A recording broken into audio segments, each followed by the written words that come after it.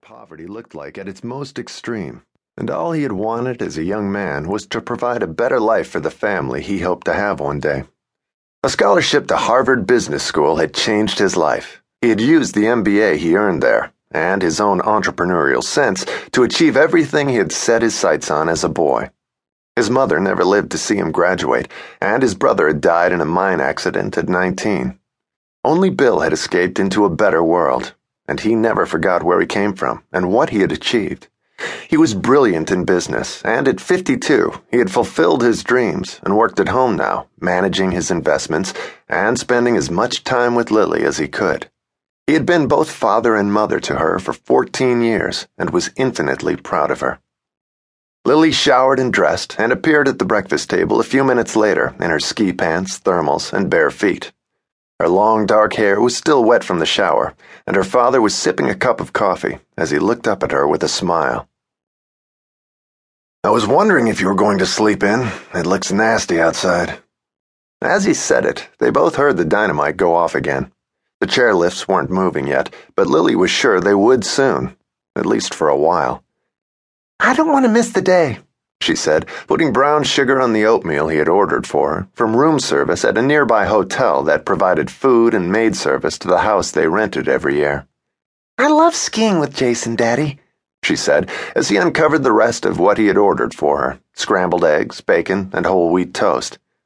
"I can't eat all that," she said, making a face. Lily was lean and athletic and in fantastic shape, and she was as beautiful as her mother had been, with the same lavender blue eyes, dark hair, and creamy skin, and a wide smile that mirrored his own. Bill was as fair as she was dark, and looked younger than his years. He had never remarried and had no desire to, as long as Lily was at home.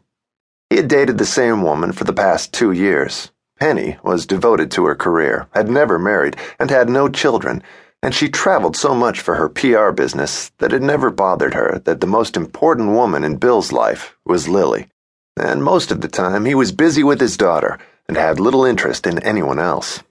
He and Penny had an unspoken arrangement that worked for both of them. When they had time and were in the same city, they spent an evening together, and other than that, they had their own lives.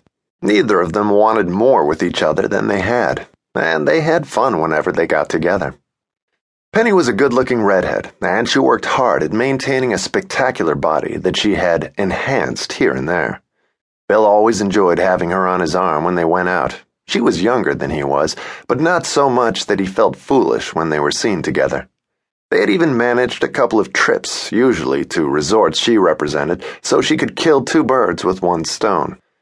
He had never suggested a future to her, nor did he plan to, and she was an independent woman who didn't seem to want one with him or anyone else. She was 42 years old, and Lily liked her and knew that Penny was no threat to her. Her father rarely involved his daughter in his dating life. They spent their family time alone, as on this vacation. And during their time in Squaw, Penny was at the opening of a new resort in St. Bart's, and Bill had never invited her to Squaw Valley with them on their annual trip. He liked spending the time with Lily. She was so busy with school and friends, sports, and after-school activities when they were at home. He dreaded when she'd leave for college and was trying to talk her into going to school in or near Denver, although Lily had her heart set on the Ivy League in the East and had the grades to get in. "Are you sure you want to go out today?" he asked, as she took a bite of the eggs and then nibbled a strip of bacon. "They'll probably close the mountain early. I want to get in as many runs as I can before they do," she said, then stood up to go finish dressing. "If it gets too bad, I want you to come in," he reminded her. He admired her skill and her discipline, but he didn't want her taking crazy chances in ugly weather. But she was a sensible girl, too. "I know, Daddy," she said with a dazzling smile as she looked over her shoulder. "Don't worry, we'll be fine. Jason knows the mountain better than anyone here." It was one of the reasons why Bill had hired him years before. He wanted Lily to have fun, but he wanted her safe above all. He had lost her mother and didn't want to lose her as well. Lily's mother had been driving too fast the night she hit a patch of ice in Denver and died at 25, leaving Bill widowed with a 3-year-old child. He protected Lily as if she were made of glass. She was back 10 minutes later with her sweater on over her